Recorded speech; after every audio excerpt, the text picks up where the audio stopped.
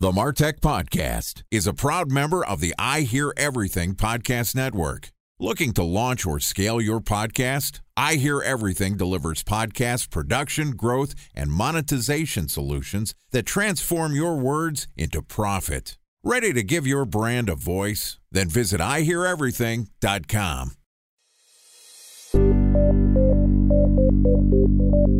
From advertising to software as a service to data.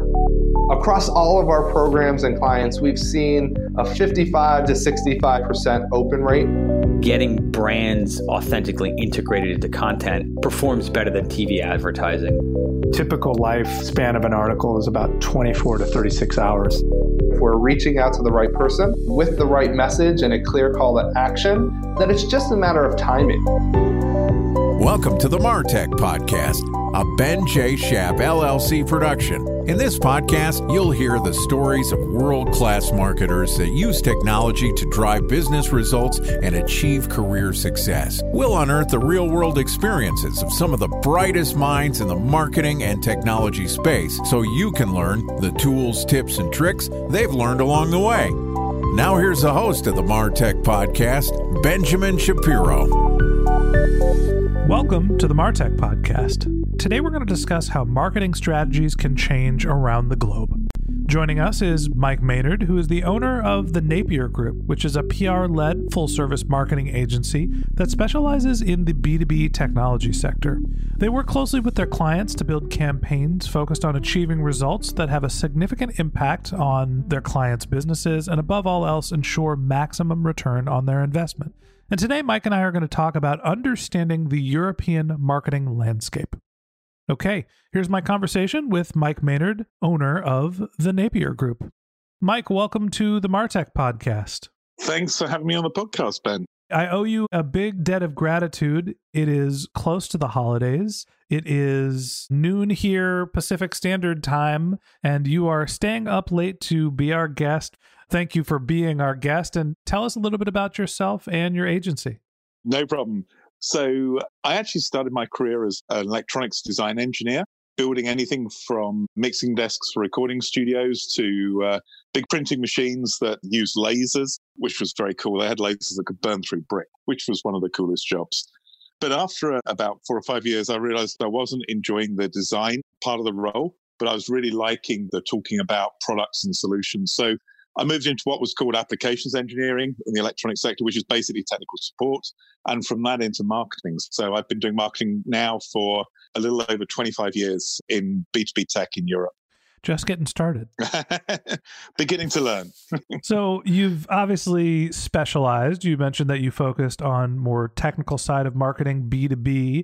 You're also based in Europe. Tell me a little bit about what life is like running an agency that's focused on B2B and technical sectors when you're working in Europe and specifically in the UK. It's actually a great business because you get to see all the latest innovations, as they're being developed.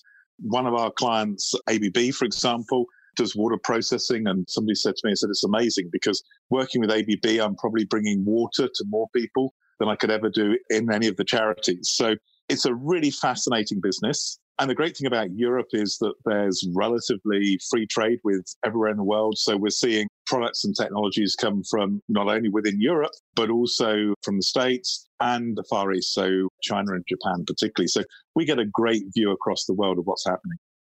So I'm a little biased. I live in the suburbs of San Francisco. I'm in Silicon Valley, and it feels like the center of the technology universe is here at home. And there is a little bit of a geographic split here in the United States of, the hub where I live, where you get the Apples and Googles and Microsoft has an office, all this other stuff. But then you have Oracle and Adobe. There's all these big companies. There's a tech startup, right? It just seems like the center of the technology world is here. And it makes my view very biased. And I don't think a lot about what life is like when you're working in international or even other geographies. That's just the nature of being born where I'm born. Talk to me about the landscape of marketing in Europe. Do you feel like you have the same sort of mainstay technology companies? Where are they based? Or are you feeling like the center of the technology universe is somewhere else and you're sort of working in a different market? So the great thing about what we do is we work with clients from across the world. So we have clients from the Bay Area. So, one of our clients, Thanasis, they develop the world's fastest data storage for supercomputers, and they're based in Sunnyvale. So we get to work with the best from the US, but we also get to work with companies from other countries as well. So one of our clients, which is really interesting, they're a company based in Switzerland, and they make sensors that measure current and voltage. So in many electrical systems, from trains all the way down to washing machines, you want to measure current because that allows you to get better control. And because the Swiss have this precision engineering background through their watchmaking industry, they've actually got a load of skills that they can then apply to measuring current. So they are the number one supplier in the world for current measuring devices. So we get to see the whole world. And I certainly wouldn't say that the Bay Area isn't the center of gravity for the world's technology, but it's certainly not the only place where we see innovation.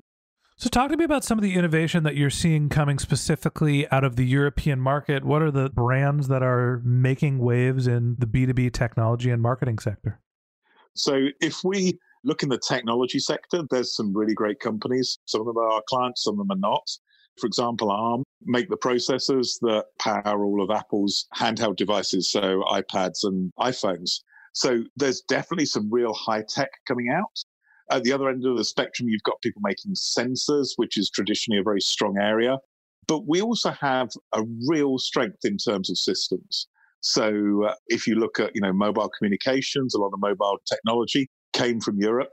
And we also have an incredibly strong automotive and industrial control sector. So whether you're looking at some of the automotive companies, and particularly the suppliers, the people like the Continentals and Bosches who are developing the electronics for the next generation of electric cars, or companies like Siemens and ABB, who are world leaders in terms of industrial control. We've actually got some really great technology there. So from the technology side, it's great. From the marketing technology side, we have a slightly different situation because we have a very highly regulated industry. And I think that's maybe perhaps stifled some of the potential growth of marketing companies in Europe because of regulations like GDPR. So talk to me about some of the challenges that working in the European market makes you face. Obviously, GDPR, there's some privacy concerns. And there's also a melting pot of cultures, geographically, the countries are smaller. There's more of them. The United States is totally different, obviously very large country, big population. And we have our demographically different pockets, but it's all one country. Talk to me about some of the marketing challenges you face based on your geography. Well, one of the first challenges we face is language. And we've actually run campaigns in a total of 27 different European languages for our clients. So simply just dealing with the translation is a really big challenge for a lot of the larger campaigns that are running across multiple countries. But also, it's absolutely the case that the culture is very different from country to country. So communicating in a way that really resonates with each country's engineers or technical decision makers is actually quite difficult. And I think some of the biggest differences are between the UK, which is somewhat American in our outlook. We're fairly laid back and fairly relaxed. And Germany, which has a very different approach to the way they think about things. We talk about workflow when we're trying to sell products because the German culture is to make sure that processes are efficient and they think process first rather than product or technology. So we've not only got to communicate in a different language in the German market, but we've also got to communicate to really quite a different mindset as well. I think that's an important distinction and the difference between culture and just translation. It's one of the things that I had a podcast that I did for my SEO show, the Voices of Search podcast, where we did International SEO Week. And one of the big distinctions was you can't just translate word for word. There is a huge difference in terms of how things are perceived and how language is different. Time for a 1-minute break to hear from our presenting sponsor, Mutinex. In 1919, John Wanamaker said, "Half the money I spend on advertising is wasted. I just don't know which half." Well, the advertising landscape has changed since then, And instead of reaching your audience on 2 channels, you're probably reaching them on 20. Turns out John didn't know how easy he had it. But that doesn't mean that you should give up on striving towards marketing effectiveness. No matter how complex your marketing strategy is, Mutinex Growth OX is the market mix modeling platform that measures the impact of marketing on your bottom line. Mutinex's market mix modeling platform calibrates your insights against the latest market conditions so you can make media and marketing investment decisions confidently and quickly. Ready to take your team from I think to I know? Then join brands like Samsung, ING, and Asahi who make better marketing decisions with Mutinex. Mutinex Growth OX. Your best decision starts here. To learn more about Mutinex, go to mutinex.co. That's MUTINEX.co. Okay, here's the rest of today's interview.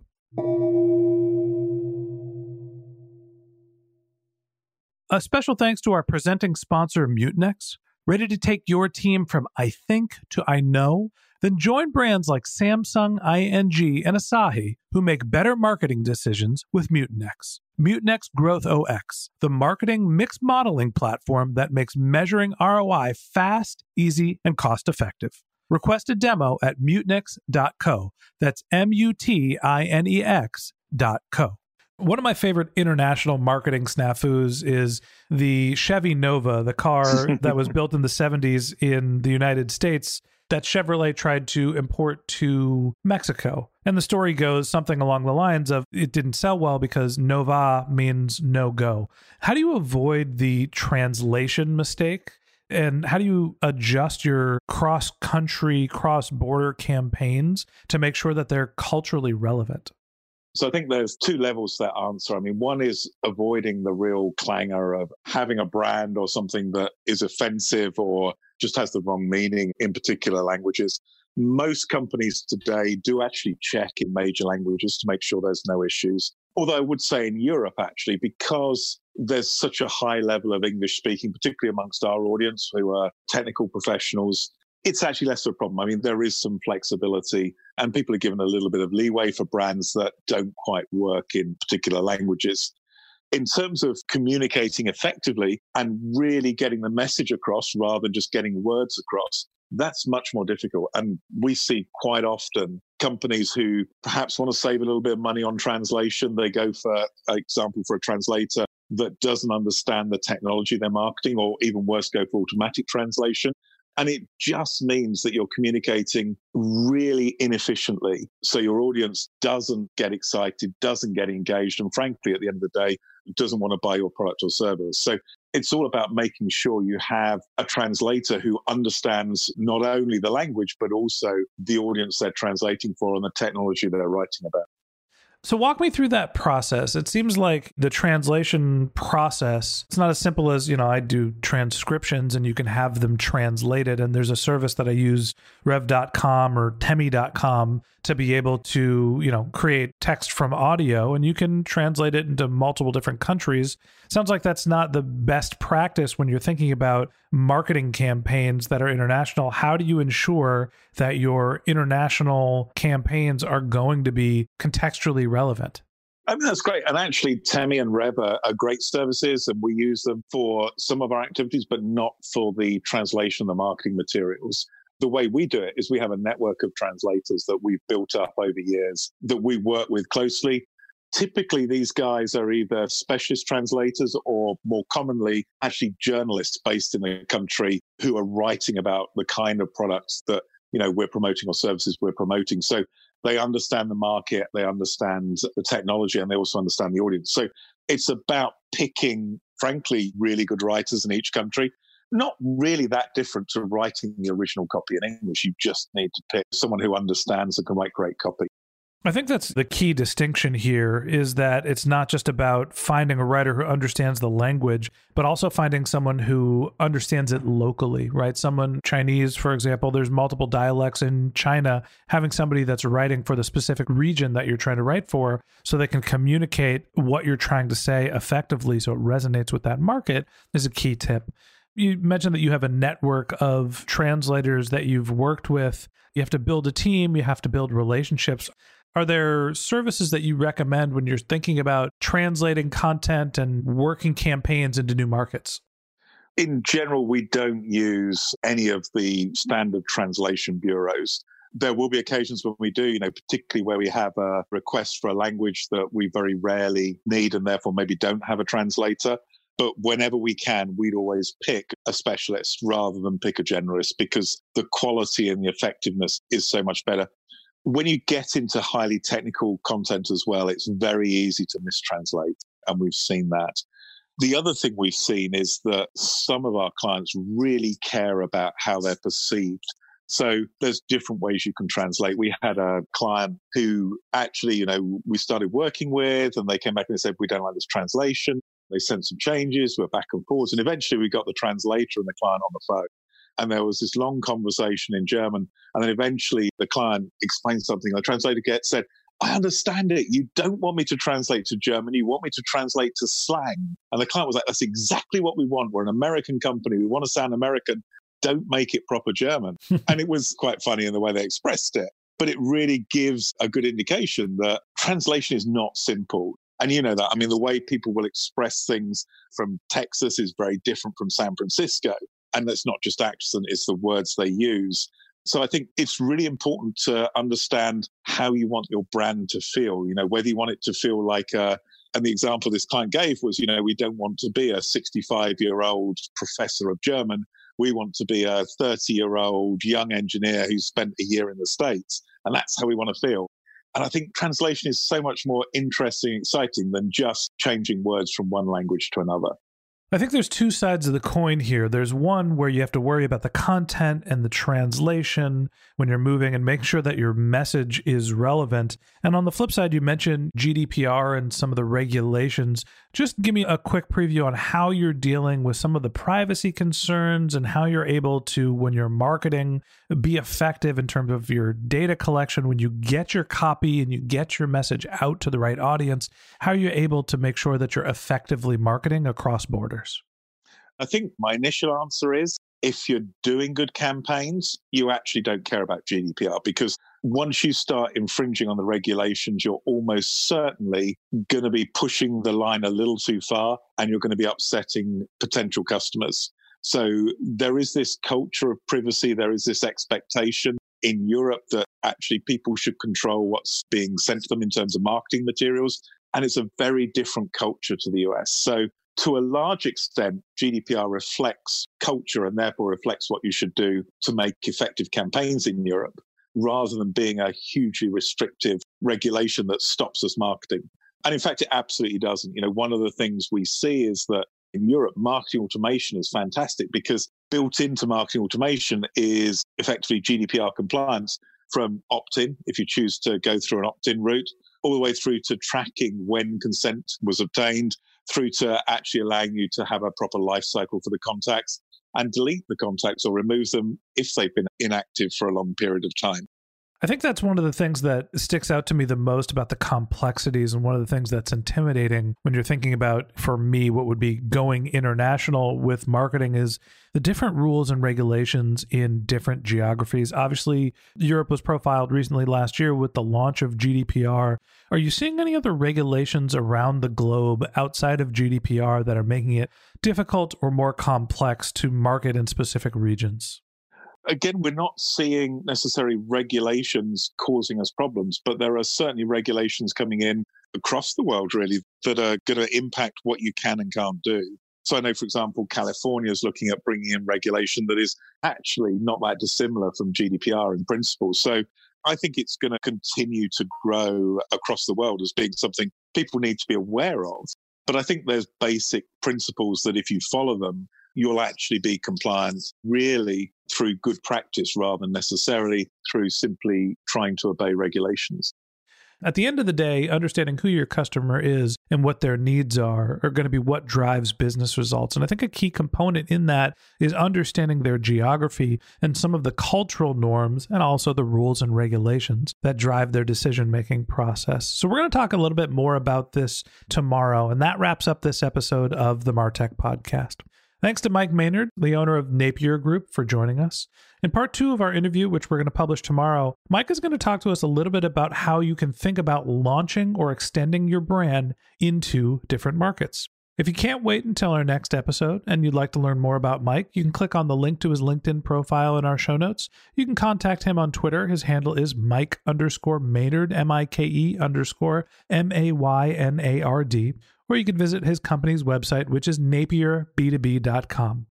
Just one link in our show notes I'd like to tell you about. If you didn't have a chance to take notes while you were listening to this podcast, head over to our new website, martechpod.com, martechpod.com. We've got summaries of all of our episodes, contact information for our guests. You can sign up for our weekly newsletter, and you can even send us your topic suggestions or your marketing questions, which we'll answer live on our show. Of course, you can also reach out on social media. Our handle is martechpod, MARTECHPOD, on LinkedIn, Twitter, Facebook, Instagram, pretty much everywhere. And my personal handle is Ben J. Shap, BENJSHAP. And if you haven't subscribed yet and you want a daily stream of marketing and technology knowledge in your podcast feed, in addition to part 2 of my conversation with Mike Maynard, owner of the Napier Group, we're going to publish an episode every day during the week. So hit the subscribe button in your podcast app and check back with us tomorrow morning. All right, that's it for today. But until next time, my advice is to focus on keeping your customers happy.